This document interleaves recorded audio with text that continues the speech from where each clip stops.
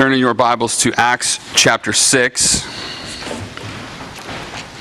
If you have the Pew Bible, that is on page 914. I'll be reading Acts 6:8 through 7:1.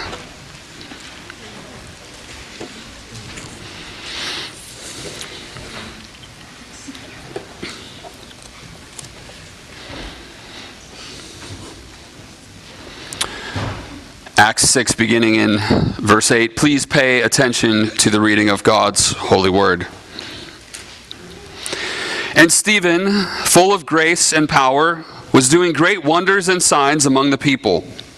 Then some of those who belonged to the synagogue of the freedmen, as it was called, and of the Cyrenians, and of the Alexandrians, and of those from Cilicia and Asia, rose up and disputed with Stephen. But they could not withstand the wisdom and the spirit with which he was speaking. Then they secretly instigated men who said, "We have heard him speak blasphemous words against Moses and God." And they stirred up the people and the elders and the scribes, and they came upon him and seized him and brought him before the council. And they set up false witnesses who said, "This man never ceases to speak words against this holy place and the law. For we have heard him say that this Jesus of Nazareth will destroy this place and will change the customs that Moses delivered to us." And gazing at him, all who sat in the council saw that his face was like the face of an angel. And the high priest said, "Are these things so?" This is the word of the Lord. Thanks be to God. Let us pray. Father, we thank you again for the privilege that we have to come before you. God, to hear from your word, to be reminded of what it looks like to be faithful followers of our Lord Jesus. We ask that you would speak this morning, Lord, for your servants are listening. We pray in Jesus' name. Amen. You may be seated.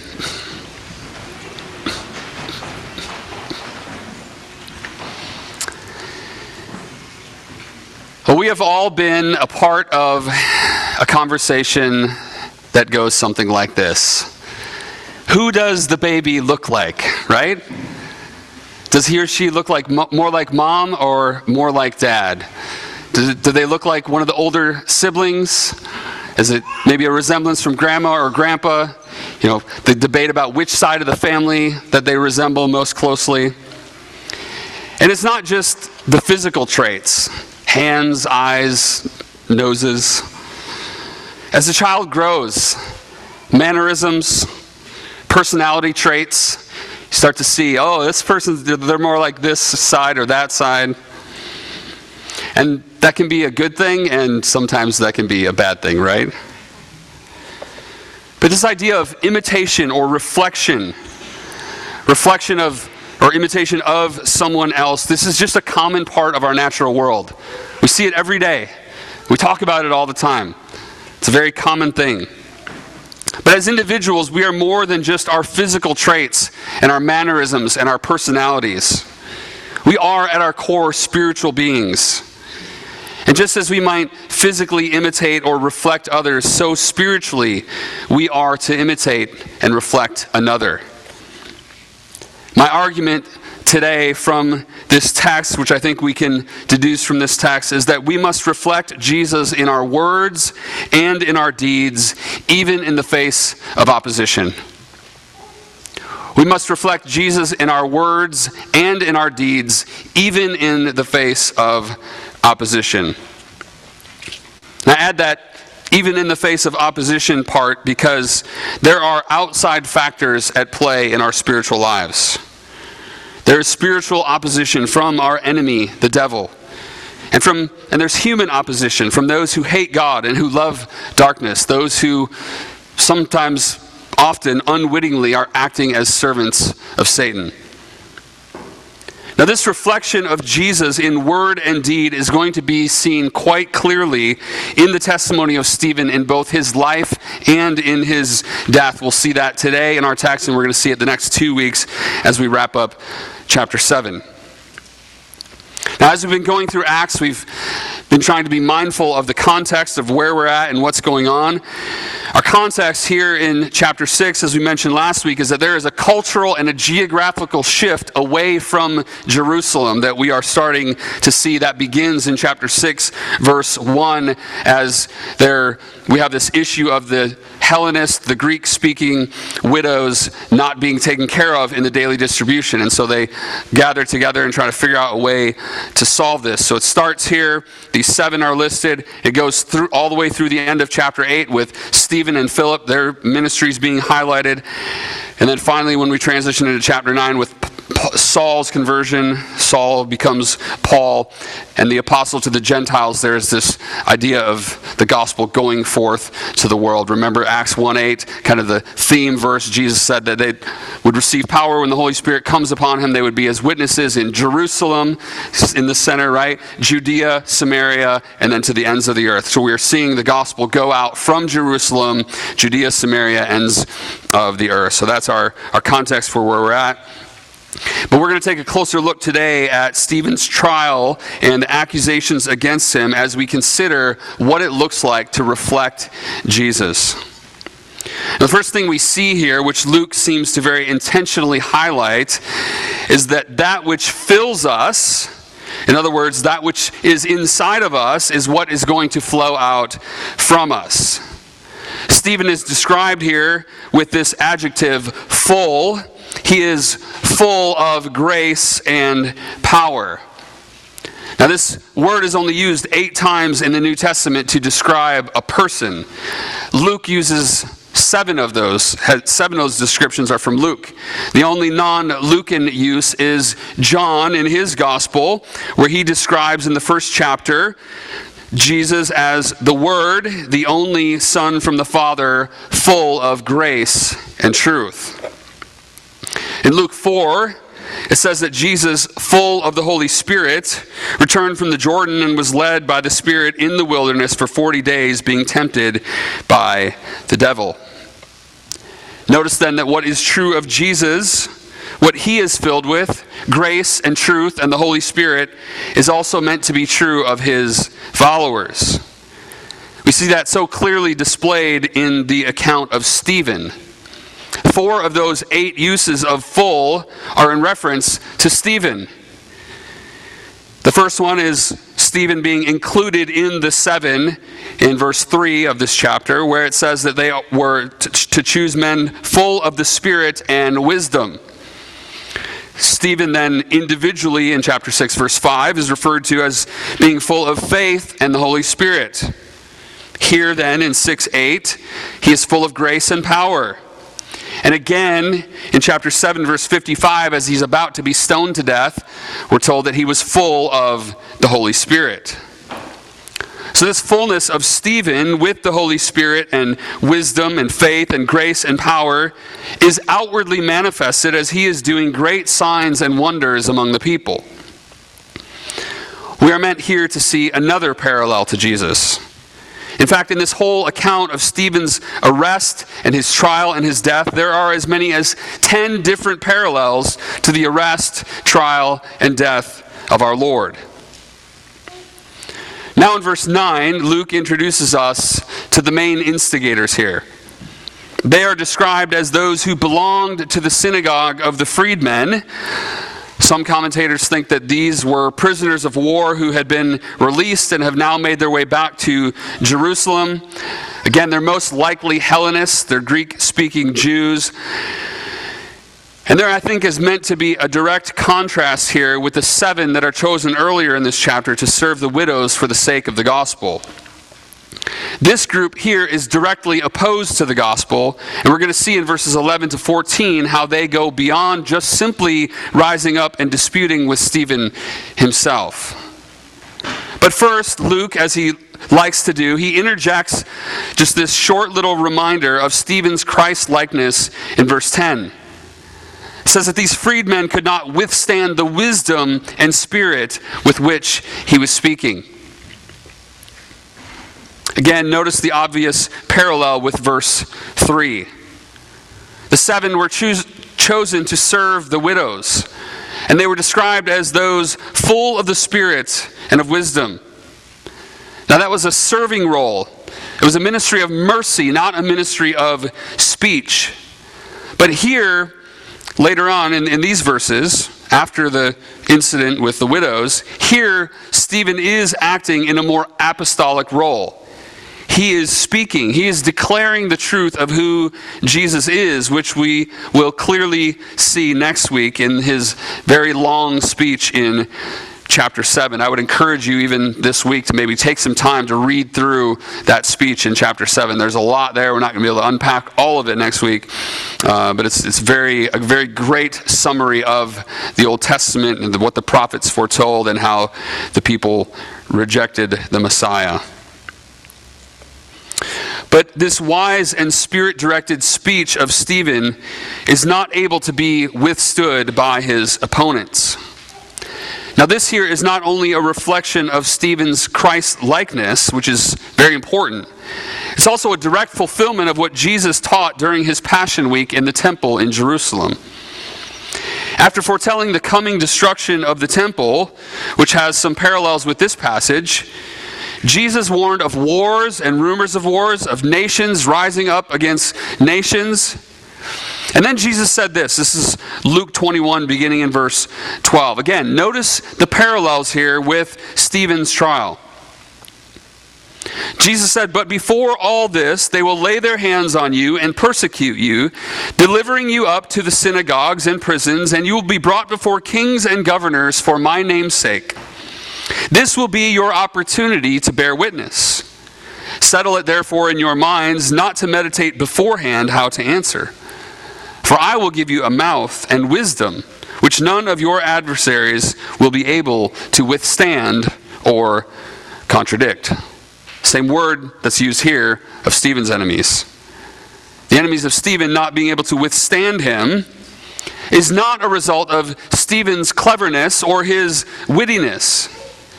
He doesn't wreck them. He doesn't own them in some first century equivalent of like a Twitter battle today, right? He doesn't go online and own his enemies. He simply obeyed his master. He took advantage of his opportunity to bear witness, not settling in his mind beforehand how to answer. When the high priest questions him, "Are these things so?" he doesn't say, "Oh, hold on, let me go get my notes," right? He was taught by the Holy Spirit what to say, as Jesus promised earlier in Luke 12:12. And as we'll see in a couple weeks at the end of chapter 7, when Stephen is martyred, he fully fulfills Jesus' words in Luke 21 that follow the promise about responding with spirit-directed speech. Jesus said, "You will be delivered up even by parents and brothers and relatives and friends, and some of you they will put to death.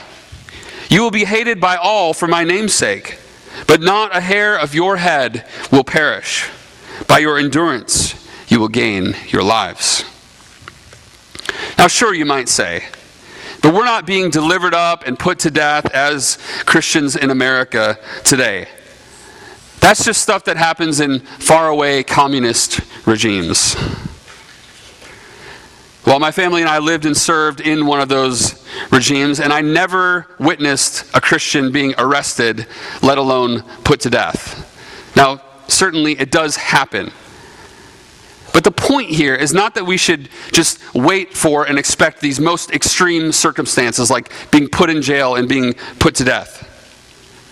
Rejection by family, which Jesus promised, because of our faith in Christ, which we all know someone, or we've maybe ourselves have had that experience of being rejected by our family because of our faith.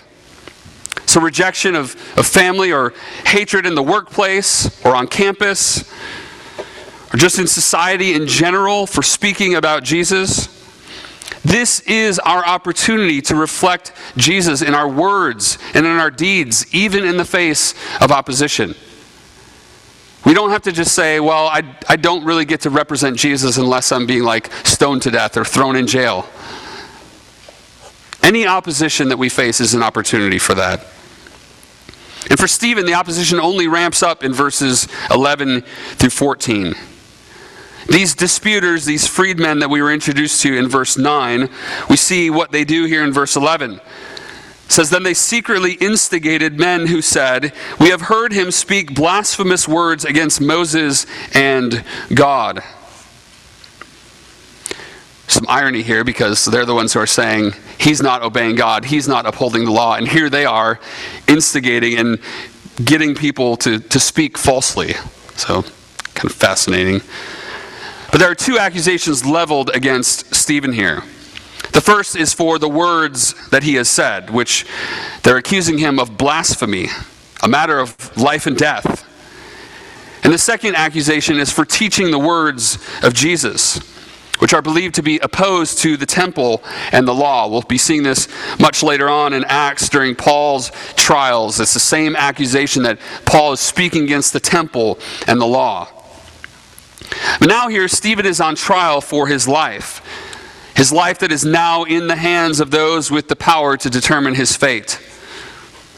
Look at verse 12, and then we'll notice what they do following this. They stirred up the people and the elders and the scribes, and they came upon him and seized him and brought him before the council. And it says they set up false witnesses who said, this man never ceases to speak words against this holy place and the law. For we have heard him say that this Jesus of Nazareth will destroy this place and will change the customs that Moses delivered to us. Now we're no doubt meant here by Luke to see the parallel with Jesus' trial. Mark chapter 14 has the closest parallel account with the same men present. The same characters are here who condemned Jesus, and similar accusations. This is Mark chapter 14, beginning in verse 53. Notice again the many parallels. And they led Jesus to the high priest, and the chief priests and the elders and the scribes came together. And Peter had followed him at a distance right into the courtyard of the high priest. And he was sitting with the guards and warming himself at the fire.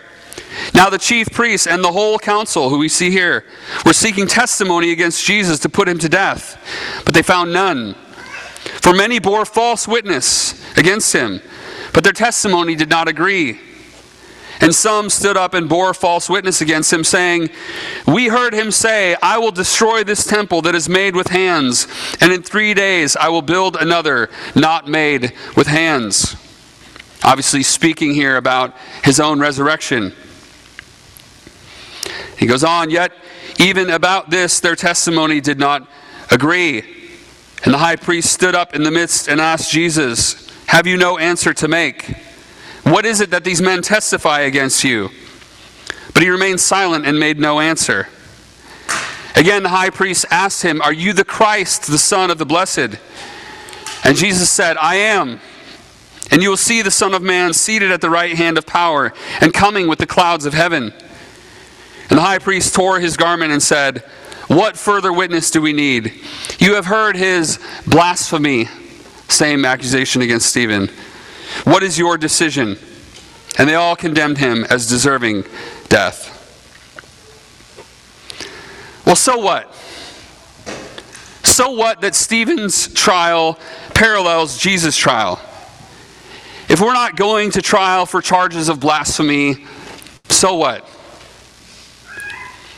We've said several times in our Acts series that the things that we see here in this book are both transitional, meaning they were unique to the apostolic period. There are things that happen that are not to be repeated, and we've seen many examples that we'll continue to see examples of that. But that Acts is also at the same time programmatic, meaning that there are things that were true for the first century Christians in Jerusalem that are equally true for 21st century Christians here in Oshkosh, Wisconsin.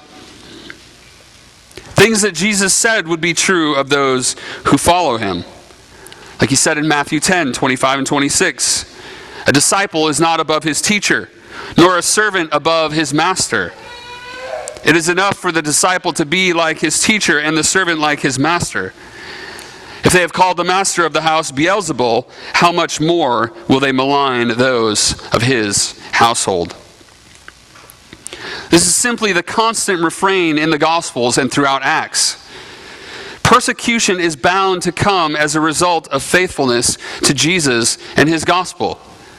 We should not be surprised by this. Now, it may look like actual physical persecution or just simply being maligned.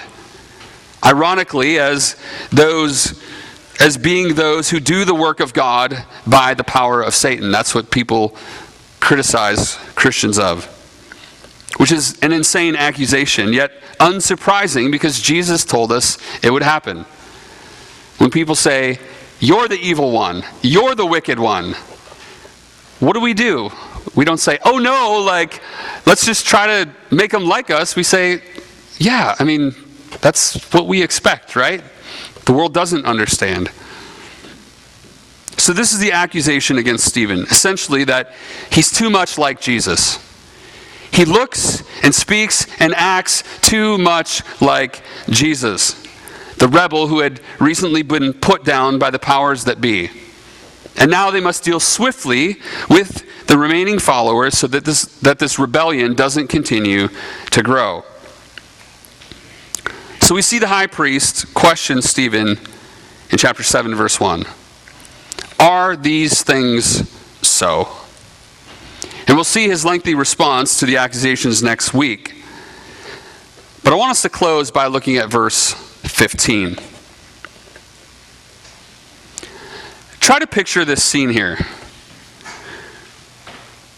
Verse 15. And gazing at him, all who sat in the council saw that his face was like the face of an angel. Now this council here would have been seated in a semicircle in front of Stephen with multiple rows of people staring down at him, accusing him. And they were not staring at a man who was shaking in his boots. They weren't staring at a man who said, "Oh no, what do I do now? I'm being charged with blasphemy. I'm being falsely accused. What should I do?" He wasn't afraid for his life. He wasn't looking for an opportunity to take back everything that he had said so they would simply just let him be. No. These men were confronted with their own evil and their own wickedness as the glory of Christ was reflected in Stephen's face. Listen to how John Stott describes this scene. He says, "It is surely significant that the council, gazing at the prisoner in the dock, should see his face shining like an angel's. For this is exactly what happened to Moses' face when he came down from Mount Sinai with the law," which is what Ethan read in our Old Testament reading in Exodus 34. Was it not God's deliberate purpose to give the same radiant face to Stephen when he was accused of opposing the law as he had given to Moses when he received the law? In this way, God was showing that both Moses' ministry of the law and Stephen's interpretation of it had his approval. Indeed, God's blessing on Stephen is evident throughout. The grace and power of his ministry, his irresistible wisdom, and his shining face were all tokens that the favor of God rested upon him. Brothers and sisters, what about us? Are we reflecting the glory of God to the world? Are we like Jesus? Do people see Christ in us when they see us? When they witness our deeds and when they hear us speak? What is it that they see? What is it that we are reflecting? In 2 Corinthians chapter 3, Paul tells us about the ministry of the Spirit and the ministry of the new covenant. How in contrast to the old covenant, this new covenant is a glorious ministry. Paul talks about the difference between those who are in Christ and who are bold because of the hope that they have, and the difference between those and those who were like Moses, who Paul says would put a veil over his face so that the Israelites might not gaze at the outcome of what was being brought to an end. But those, again, who are like Moses, it says their minds were hardened. For to this day, when they read the Old Covenant, that same veil remains unlifted, because only through Christ is it taken away. Yes, to this day, whenever Moses is read, a veil lies over their hearts. That's a good description of those who opposed Stephen in Acts 6 and all those who oppose Jesus still today. Whether it's through naturalistic, atheistic materialism or through moralistic, therapeutic deism. Whether it's irreligious or religious. There are people opposing Christ in both of those senses. But, Paul says, always pay attention when Paul uses the word but, okay? But, when one turns to the Lord, the veil is removed. Now the Lord is the Spirit, and where the Spirit of the Lord is, there is freedom. Now pay attention to this. This is 2 Corinthians 3, verse 18. And we all, those of us who are in Christ, we all, with unveiled face, beholding the glory of the Lord, are being transformed into the same image from one degree of glory to another.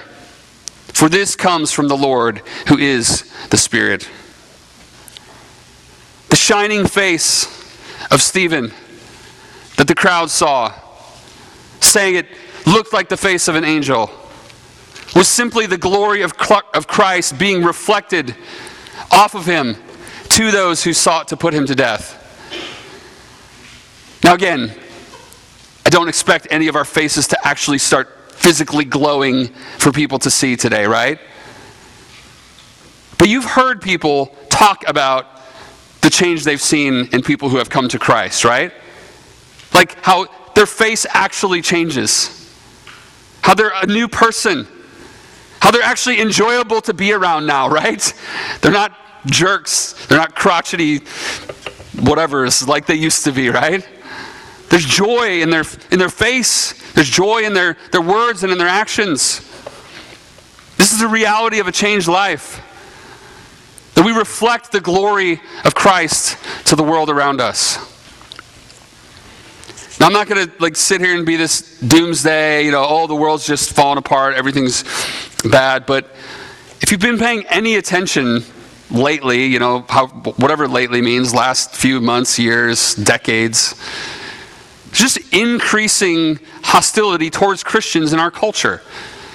Some of it, you read certain things and you're like, yeah, this person really, or this group did some stupid things, and I understand why people are upset, but that kind of just translates into a general disdain for Christians, and the word evangelical is like a curse word in our culture now.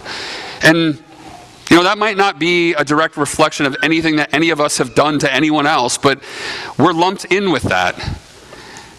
And the question, brothers and sisters, is how are we going to act? Are we going to retreat and say, I don't want to be associated with that, or I don't want to speak up?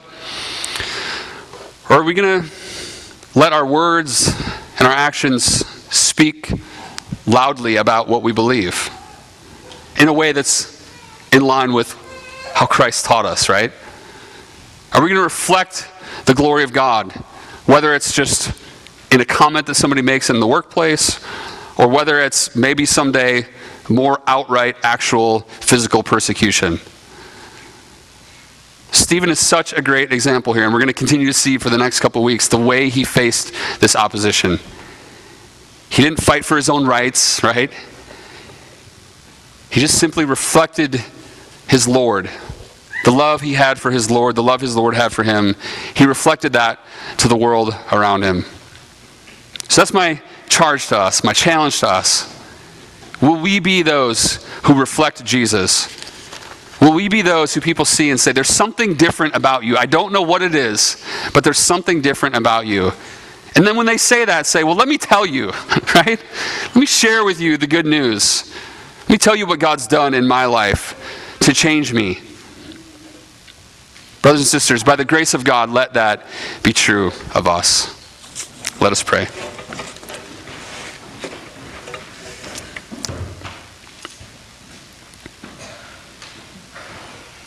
Father, we thank you for your servant, Stephen. Thank you that he was a man filled with wisdom, power, grace, faith, the Holy Spirit. Thank you that he simply walked with Jesus, walked in the power of your Spirit in the same exact way that we can today. That he obeyed you to the end. That he did not hold back, but talked about who Christ is and what he has done. Father, fill us. Fill us afresh today. God, cause us to be a people who reflect the glory of God, who reflect the beauty of our Savior, who reflect the power of the Holy Spirit in our lives. May people see an actual difference in us. May we look for opportunities to speak, to testify to who you are and what you've done for us. And Father, come what may we be faithful to the end. Preserve us, sustain us, equip us. God, use us for your glory, we pray. In Jesus' name, amen.